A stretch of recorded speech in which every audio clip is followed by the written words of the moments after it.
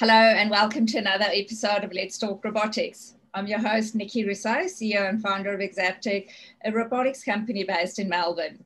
Today, our guest is Meg Tonkin. Meg has just completed her PhD in robotics at the University of Technology in Sydney. Welcome and thanks very much for joining me today. Hi, thanks, Nikki. Thanks for having me on. Oh, really wonderful. To be here. I've been so looking forward to chatting to you. So, I just for our audience, we're both suffering from a bit of hay fever today. So if you hear a bit of chuckling in the background, that's us in Melbourne, and in Sydney, the pollen count is extremely high today. So I hope you're all faring better than we are. Meg, tell us about your journey into the PhD. Sure. Okay. Well, I guess for myself, I've always been interested in technology, and I actually had a bit of a varied background to get to this PhD. I never thought I would do a PhD to start off with. I actually did a Bachelor of Science in Agriculture for my undergraduate degree many years ago. And then I couldn't stay away from technology as it was because I've always grown up with technology. And I did a master's in interactive multimedia, and I was very much focused on user experience and mobile technology. And so a lot of my background is in mobile and web. And I worked for many years in corporates and different companies in mobile and web technology. And then after having kids, I looked at what was going on in the industry and how things had changed, especially with all the smartphones and everything that people were using. And I thought, what is it that I can do that's going to kind of set me up for the future? What is it? And I love learning. So I was kind of like, I'm always interested in new things. So I thought, okay, what can I do that's really going to set me up for the future? And also one of the things one of my children said was, because I've been at home looking after them as well and kind of doing things part-time. And they were like, I just want to be like you, Mum, and stay at home all the time and look after the kids. And I thought, oh, no, I do more than that. There's so much more you can do. And I mean, it's great. It's fun. But at the same time, I was like, there's so many more things you can do as well. And I thought, okay, I've got to show them as well, there's so much out there. There's so many things, and it's so exciting to learn new things as well. So when I was investigating, I've always had an interest in robotics, and I kind of felt like I'd reached that stage now where so many things were kind of starting to take off. There's so much with the machine learning that's going on and the artificial intelligence that's happening that now we can actually start doing things for real, in a sense, with different types of robots. And so I looked into robotics and I looked into AI, and I thought, oh, wow, there's so many different areas to focus on. And the area I decided to focus on was social robotics.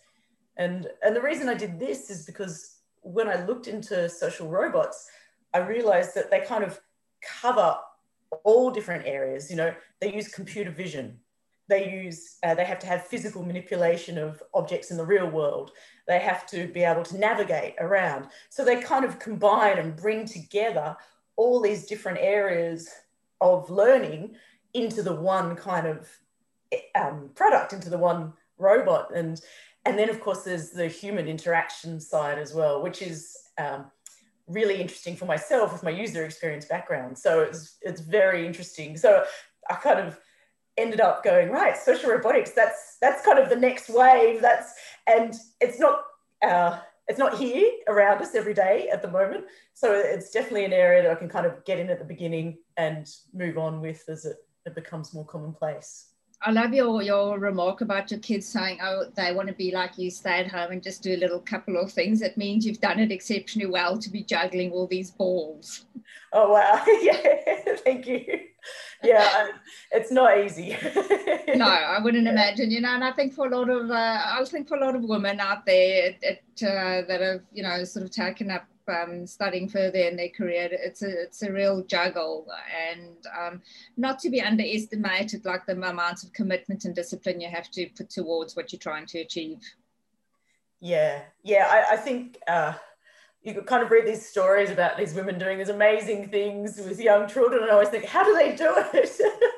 You know, my kids primary school age and just got into high school, and it's really the community around me that provides that support, and friends, and just so many people that allow different things to occur where it's like, oh, I'm not going to be able to be here for this, but I can do that. And it's like, okay, you know, someone can come for a play date. Oh, I need a bit of extra time to do this. Okay, let's do that.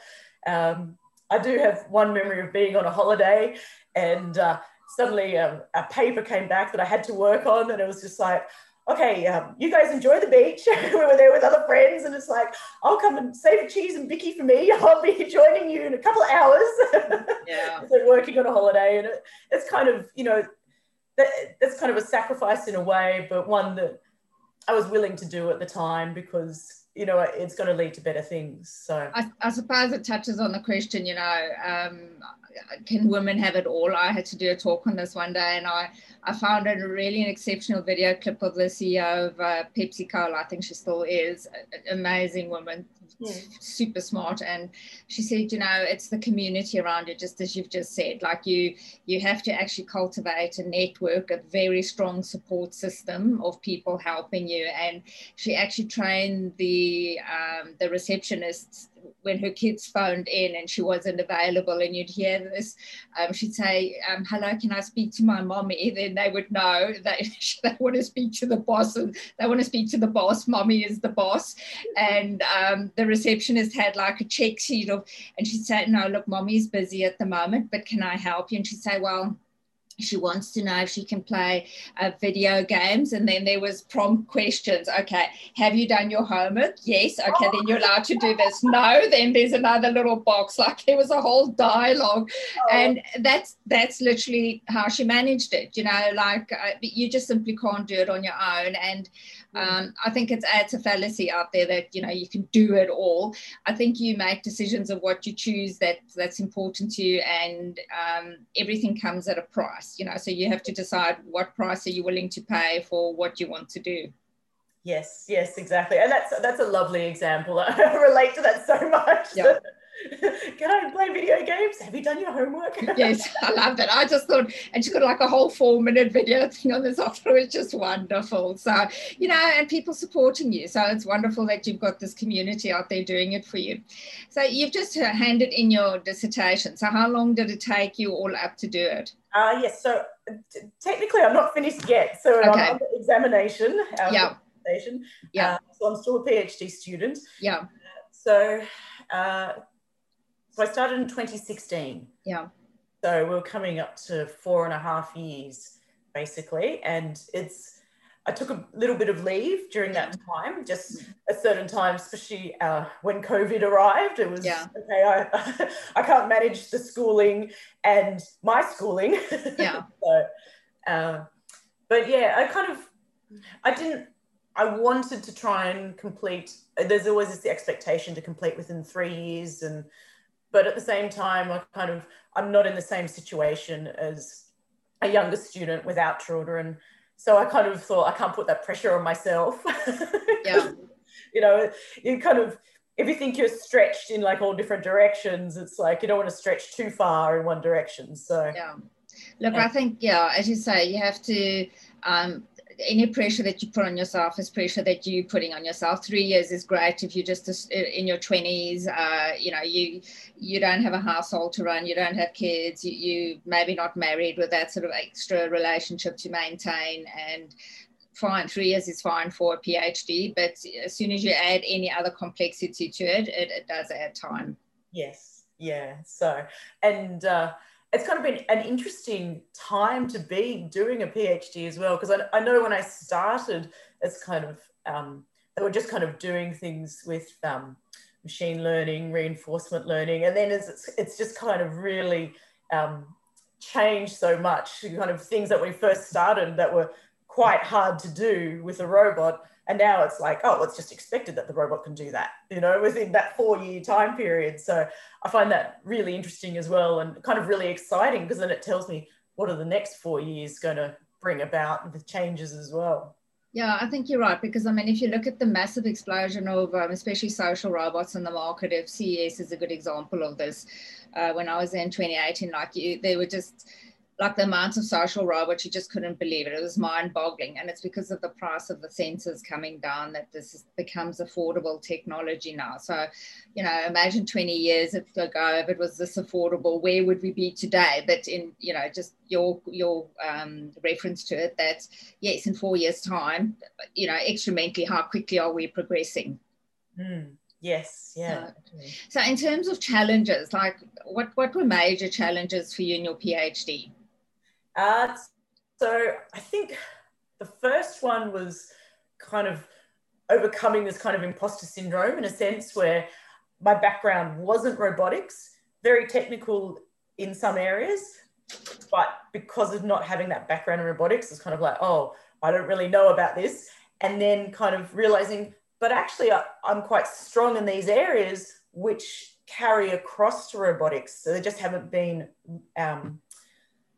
gone to in depth within robotics yet. So that kind of that user experience between people and a social robot, it's like, I can bring that knowledge across to this area, and I'm learning the technology at the same time as I do it. So the first kind of challenge was kind of understanding that, okay, I'm not going to hit the ground running. I'm going to learn a lot. And that was quite exciting. I'm going to learn a lot, and also knowing that I'm not going to pick it up straight away, each thing. So I started off learning ROS, that's the robot operating system.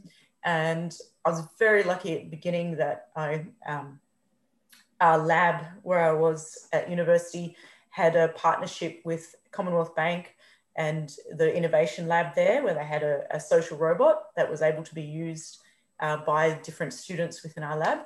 And so I was very lucky being able to experience working with a social robot in an area where many different people were coming through every day and interacting with that robot in a very natural way.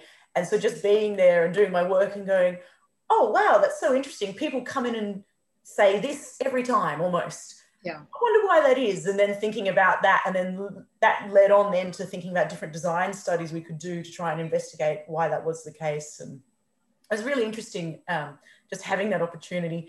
But I guess the challenge is definitely putting together a study, a design study, an experiment with a social robot. It can't be done by one person. It's just too great a task for one person to be able to, you know, do all the coding, do all the interactions, do all the programming, organizing all the work. So it really requires a team. And I was so lucky that I had such a great team of people that kind of came around with the lab.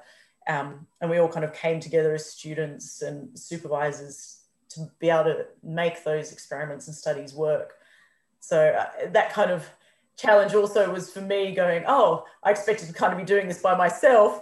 And then that first year was realizing, can't be done by yourself. Yeah. You know, you really need a team of people to make it work. Yeah. So. It's interesting, your imposter syndrome comment there, because I know, you know, I speak to a lot of women, and, you know, myself included, I also have had a moment or two of this. And I've actually begun to wonder whether this is particular to women. You know, I've never heard a guy say to me, oh, he has imposter syndrome. Maybe they are out there. Please, men listening, please do let us know. But I've never heard a man say, you know, I don't think I should be here. And yeah,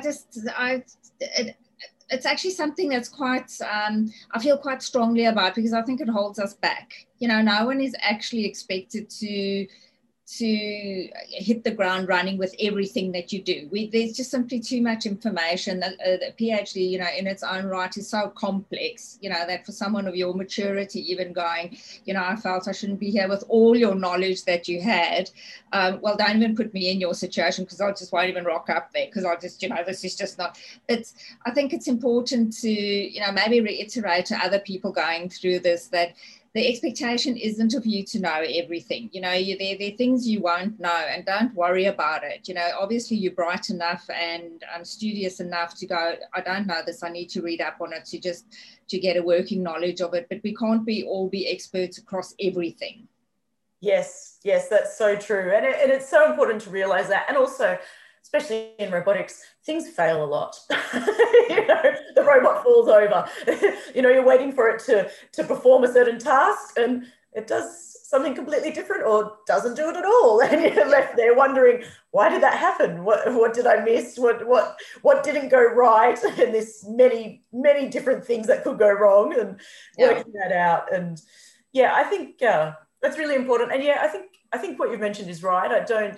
I look at the confidence of the people I've met in the field, and I think some of those guys are really confident about what they're doing, and then the girls are doing exactly the same, just as well, but they won't be as confident about it. And so I don't know what it is, I'm beginning to think we should get past this notion that we need to be patted on our backs about what a great job we must do. We must just tell ourselves we're doing a great job. I'm serious about it. I look at it and I go, and it's not really in people's nature to tell you you're doing a great job, because they're busy doing their own jobs. Like people are focused, like essentially we focused on what we're doing. And whilst we may think other people are doing a fantastic job, we don't always stop to think, oh, I need to tell someone they're doing a great job. I think that should just become our responsibility. You wake up in the morning and you say to yourself, I'm doing a fantastic job under whatever circumstances you've got in life, and I'm doing the best I can. And I suppose that's a bit of a measure of, you go, like, am I doing the best I can? Am I living up to my potential? And if the answers are yes, you go, I'm doing a fantastic job. Yes, exactly. I think that's great. I love that idea of waking up in the morning and just going, okay, this is what I'm doing, and this is how I'm going to do it. And I think some of the things that help me as well is, so sometimes, as a PhD student, you submit papers, they get rejected, you do different things, you try different things, they don't work. And it's just remembering the things that you have done. It's like always reminding yourself, okay, so this didn't work, but, these are the things I've done in the past that have worked. Yeah. So, I'm not a complete failure just because this didn't work. Yeah, that, what it's really, I can't agree with you more, and I think people, especially high pressure PhD roles, like the students are obviously under pressure. There's no doubt about it. And there's an expectation of yourself, your mentors, your peers, that there should be a certain level of stuff done. But again, as you say, this doesn't make me a failure because this hasn't been done right. It's just another way not to do it. Yes, exactly. Yeah, that's so true. So a bit of a personal question, in terms of your age and younger students, like how did this all play out in the lab? Well, it's quite interesting. What I noticed at first is that I'm not as quick as I used to be. Yeah. So I can't process things as quickly. But then the flip side of that is that even though I might not process something or learn something as quick, I might take a little bit longer to learn it, but then I seem to have, I have a greater understanding of the implications. It's kind of like a deeper understanding then that, well, okay, what are the implications of this? Is I find that easier to understand. So the processing not as quite as fast, but once I've got it, then yes, I have a kind of a broader and deeper understanding then. So that's the one thing I noticed. I found it really fun working with younger people, like all different ages. I mean, one of the advantages at university was that in our lab we had undergraduate students, we had postgraduate, postdoc research fellows as well. So we had a whole different range of students of different ages, and it was great because we all got to work together with different skills, doing different tasks, and it really worked well. And one of the things I found as well is that sometimes people would get excited about something, or they're like, oh, this is great. And someone would say, but what about this? Like, how does that, what's the consequence of doing something like this? And so it's kind of, we all had a different viewpoint to bring in about different types of technology and how it could be used, and why we would do something or not do something a certain way. Well, that's why it's essential to have diversity, not only diversity in ethnicity, but, age-wise as well. There's a real ageism thing going in Australia that if you're over the age of Yeah, so at 50, you might as well just go and sit and be put out to pasture. And I think it's, companies, they're so short-sighted that this is where the deep learning is of mature people that can actually be mentors to younger people in the organization. Sure, you're not earmarking them to be the CEO, but they're there for different reasons. Yes. Yeah, absolutely. I think it's that diversity is so important. I think one of the things I first noticed when I started my degree was there's a lot of young guys in robotics. Yeah. And they all look at things a certain way.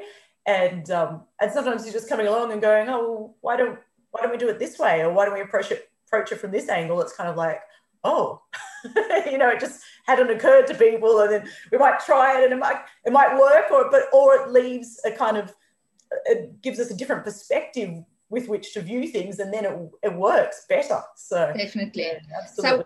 So what was your ratio, if I may ask, like in your lab, like male to female? Oh,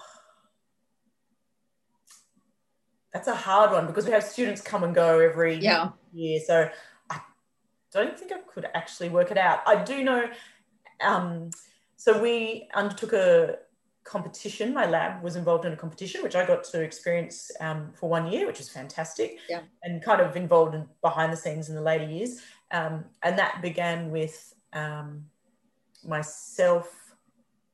I'm just trying to think if there were any other girls on the team to begin with. And I think by the third and final year that we were doing that competition, it was, there was maybe 5 girls. It just kept on building up. Yeah. I've been very lucky with my supervisor, who's Professor Marianne Williams. She's very vocal about women in technology, and she's fantastic. And so she's really interested in making sure there's opportunities for women there in technology. And so I'm just trying to think. I can't. Yeah. It definitely changed. More women coming in. That's not to say women weren't already there, but yeah, there's always been slightly more boys than girls. Yeah. Oh, it's good. Look, it's just like we know STEM numbers, like 36% of graduates in STEM are women today. And it's certainly something that a lot of people are putting a lot of effort to get more in. And just for the sheer, diversity is important. Like, just never mind diversity, it's a better career path for women. You earn more money, like they're just obvious things from the get-go why you want more money in this field. Yes. Yeah. I think it's really interesting as well, because I notice it seems to be at a very young age that there's a decision made somehow. So I find it interesting. I think that's a whole other conversation, though. Yes. Oh, no, look, this is the crucial age. Where do you get the girls that they go? It's been suggested, the girls, it's a fact, girls are equally strong in maths and sciences, but we're equally strong in humanities. So it becomes a shift. Where does your cohort, or where are your peers, your friends going? And there's a bit of a shift towards that's an influence. So I was reading a paper, and I could agree with this, is that teachers play such a crucial role at this juncture, where they say to girls, listen, of course, humanities are great, but if you've got a STEM background, you can easily pivot into humanities if that's still a passion of yours. But if you choose a path that you're excluding the STEM, then it's excluded. So, keep your options open.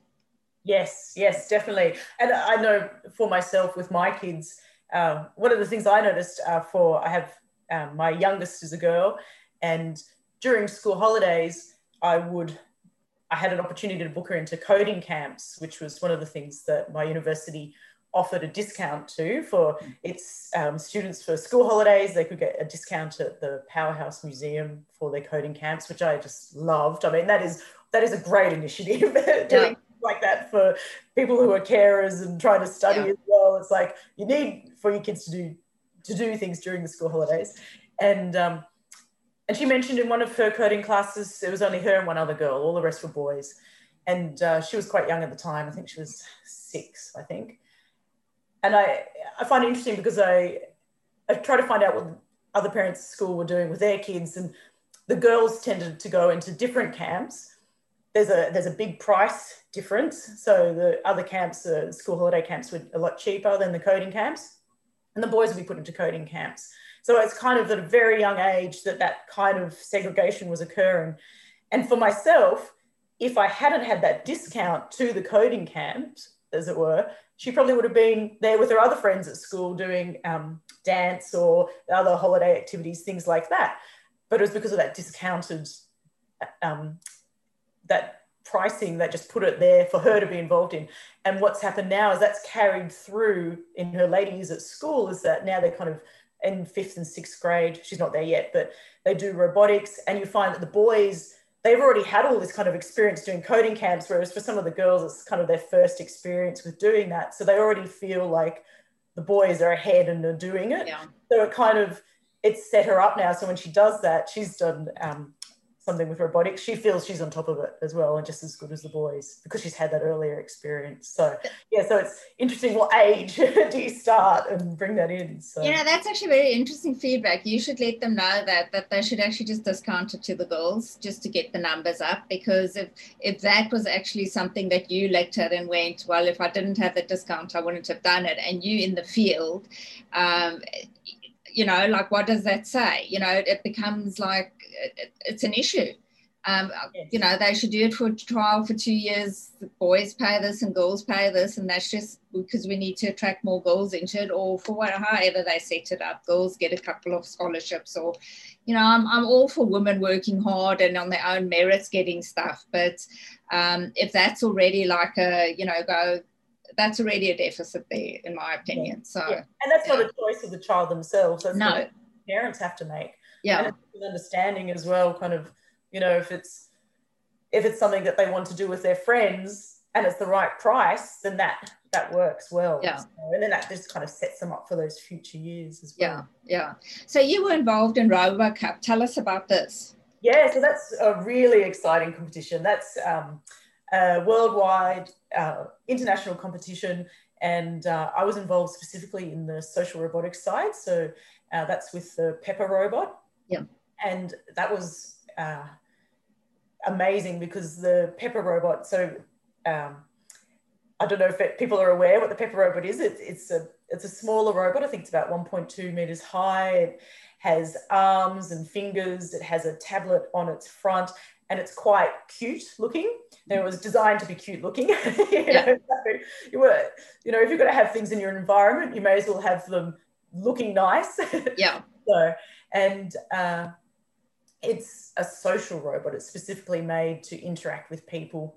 And we were involved in one of the first, I think it was the first year that they had this, what they call the at-home league for RoboCup. And that was in Japan at the time. And that was really exciting. We came second. Yeah. We came second, and we won the Human Robot Interaction Design Award. So that was quite exciting, because one of the things that I could bring into robotics as well was, because of my background in mobile and web, there's a tablet on the front of the robot.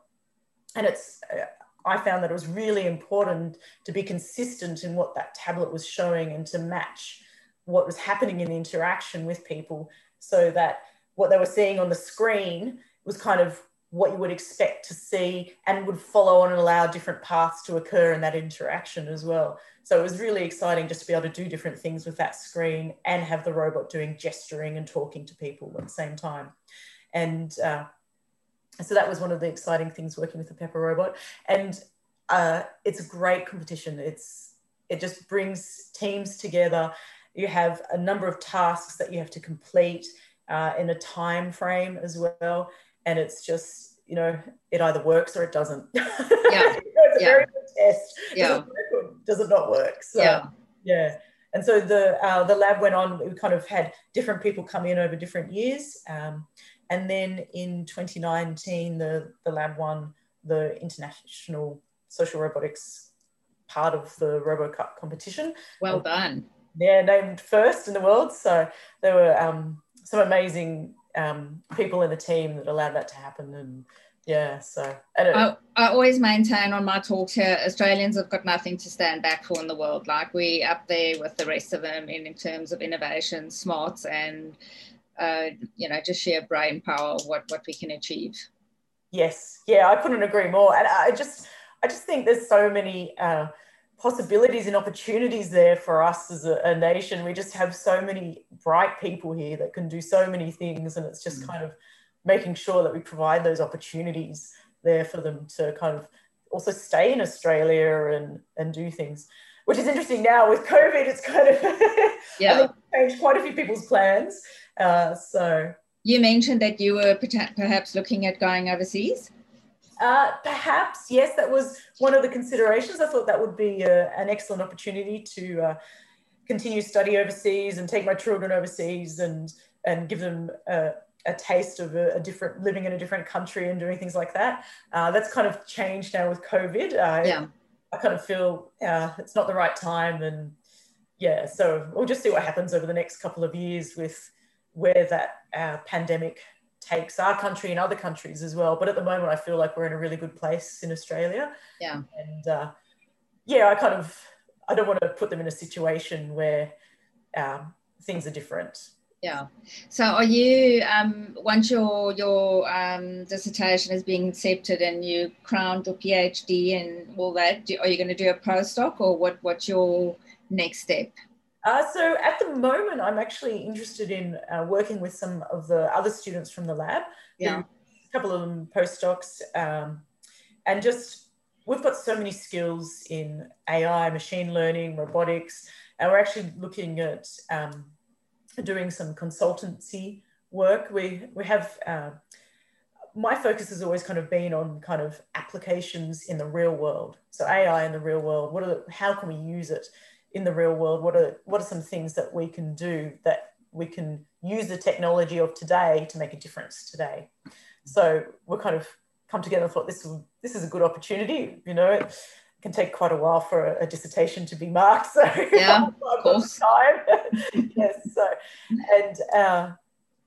so we're kind of looking at robotics and AI in social environments, and so we're going to be doing that. There's so many different areas where a lot of the tools that we created and the kind of platforms that we've created during this 3 years of the lab doing the RoboCup competition, there's a lot of learnings there that we've all kind of taken on board, and some of those it's kind of realizing that those could be used in different contexts as well. Yeah. So we've just got that opportunity. I suppose again, and also relating what you do in an academic setting to actually make it usable in industry. That's always like the crossover, because I was talking to Professor Wendy Moyle, and she was talking about Pepper, that it was designed in a lab. It was actually for lab use. It wasn't actually designed to be used out in the world with people and doing interaction. So, again, like robots that are designed, what fit for purpose, etc. So,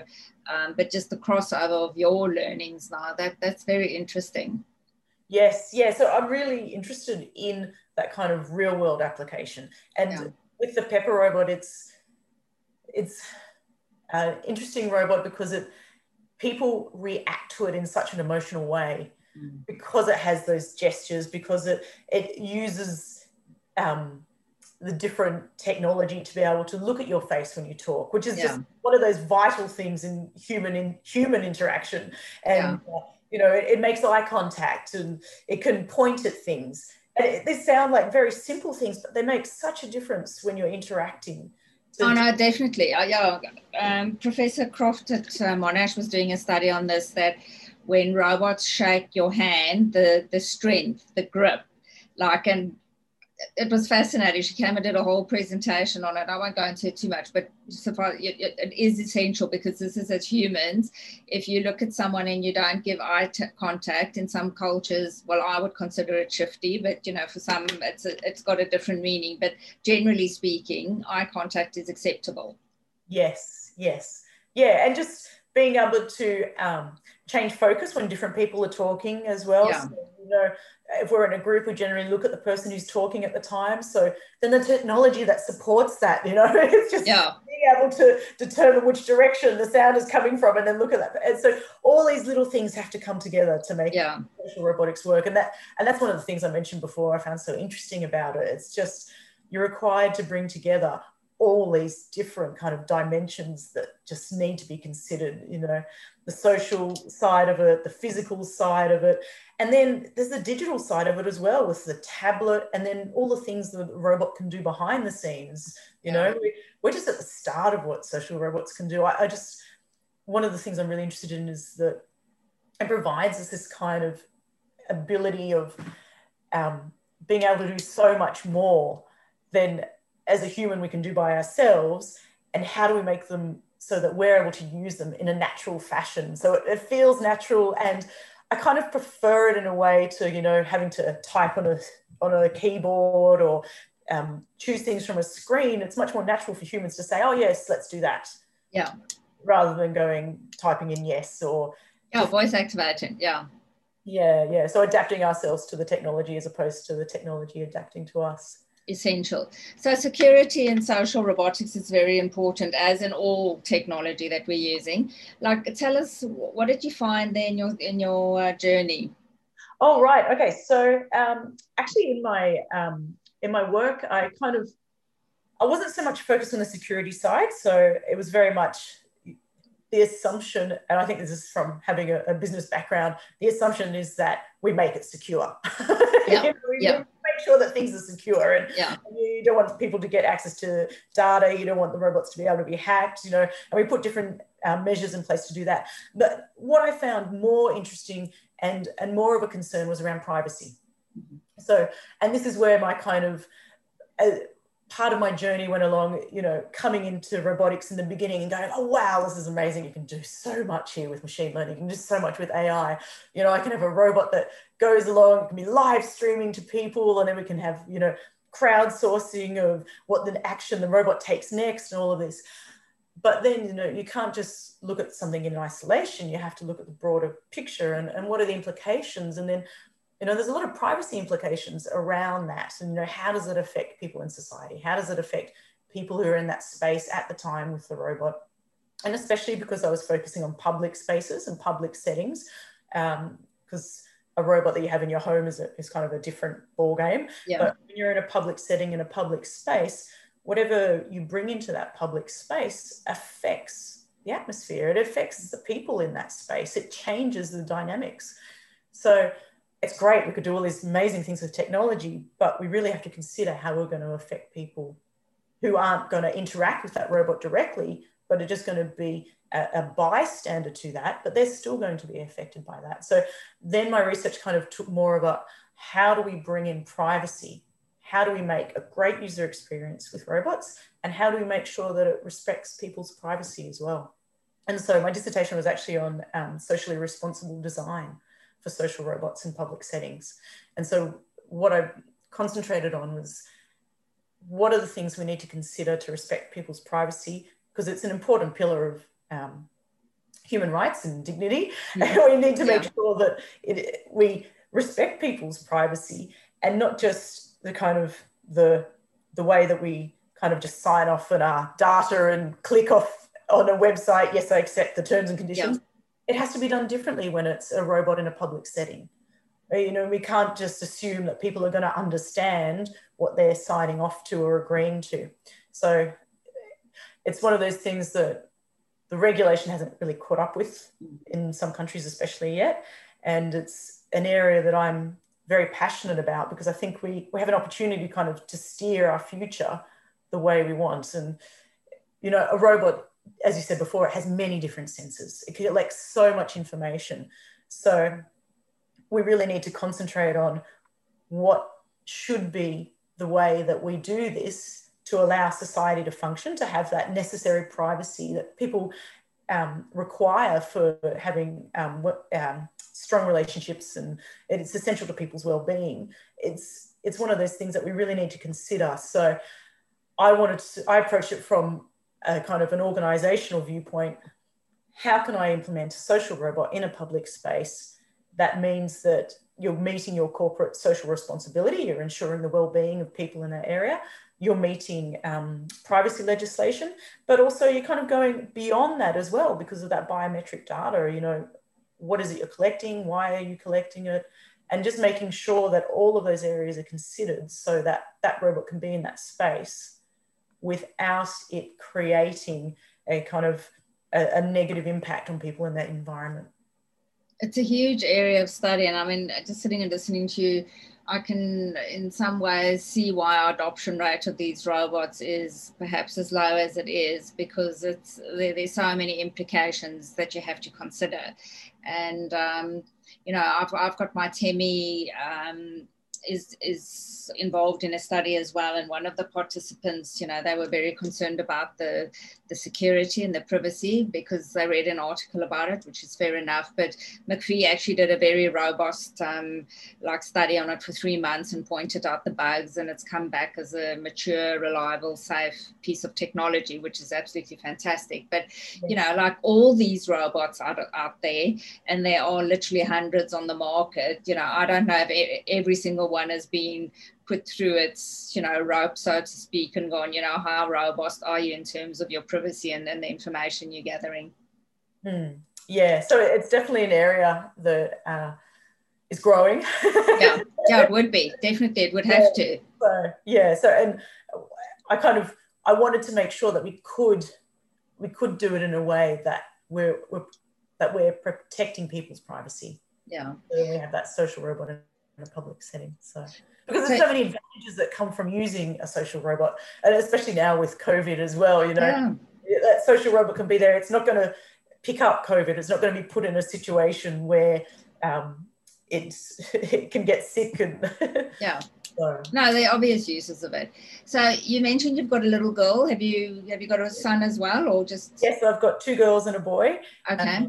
And they're very lucky. They've got to interact with robots, and and what are they like? Just robots are fine. Generally kids are okay. I find like the older we go up, it's very interesting demographics, how people respond to the older a little bit more, but generally kids, the small ones, they're right in there. They're onto the touchpad going and I'm going, no, don't do that. Yes, absolutely. Oh yeah, they love it. I mean, and that's what I've actually found.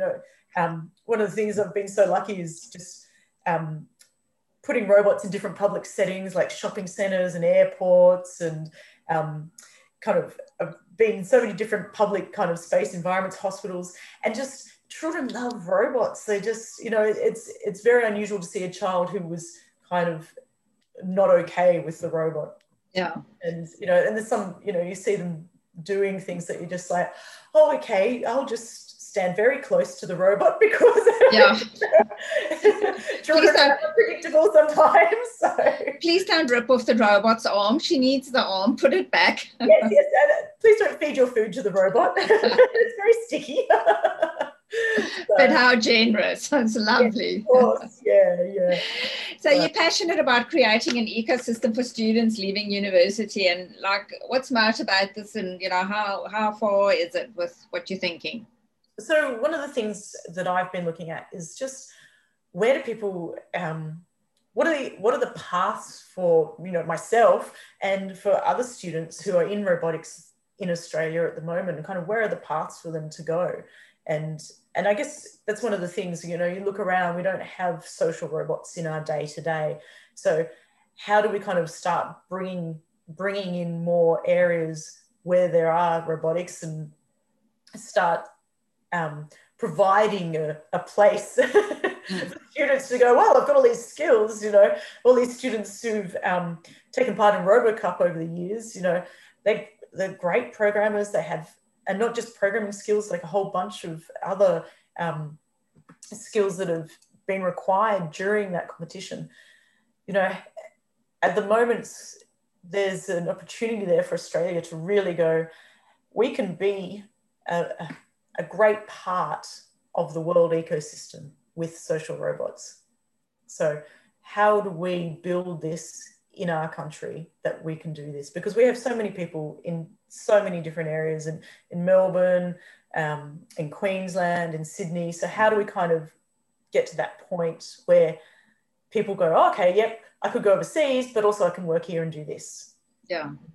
So it's kind of, I guess it's just, I think it's an interesting area because it's just kind of bringing it together and making it work. So, and I think one of the things that's interesting is that even if you do have a robot and bringing it in, where's the support for looking after that robot? Where's the support for updating that robot and changing it as it moves on? So hopefully we're kind of taking a first step in that direction, myself and some other students, and we can provide that kind of support for having a robot in the field and undertaking studies, and organisations are able to go, okay, we'd really like to see if a social robot would work for us.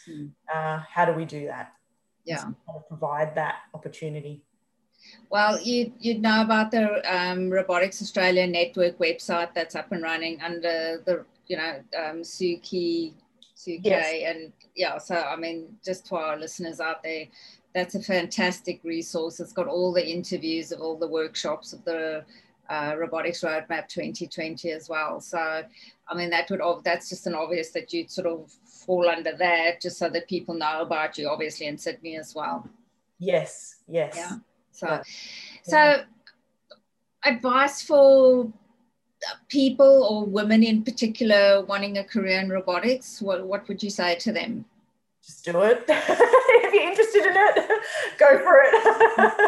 It's pretty much my attitude. Yeah, just go and do it. Yeah. Yeah. So I think that there's so many areas that women can make a difference, and don't leave it up to all the guys to do it. We should be there too. We bring in, especially robots that are going to be used in the future in our day-to-day. We need to make sure they work for us as well. And, there's technology that's been built in the past without thinking about women or women's issues. And that's only just starting to happen now. So how do we do that from the beginning now with robots that are going to be involved in our everyday? Bring them in. We need women on the teams. We need that different viewpoint and perspective. So, yeah. And don't be put off by the coding. There's so many online classes. There's so many courses, and there's so many people willing to support you as well. And you don't have to be a superstar to do it. Yeah.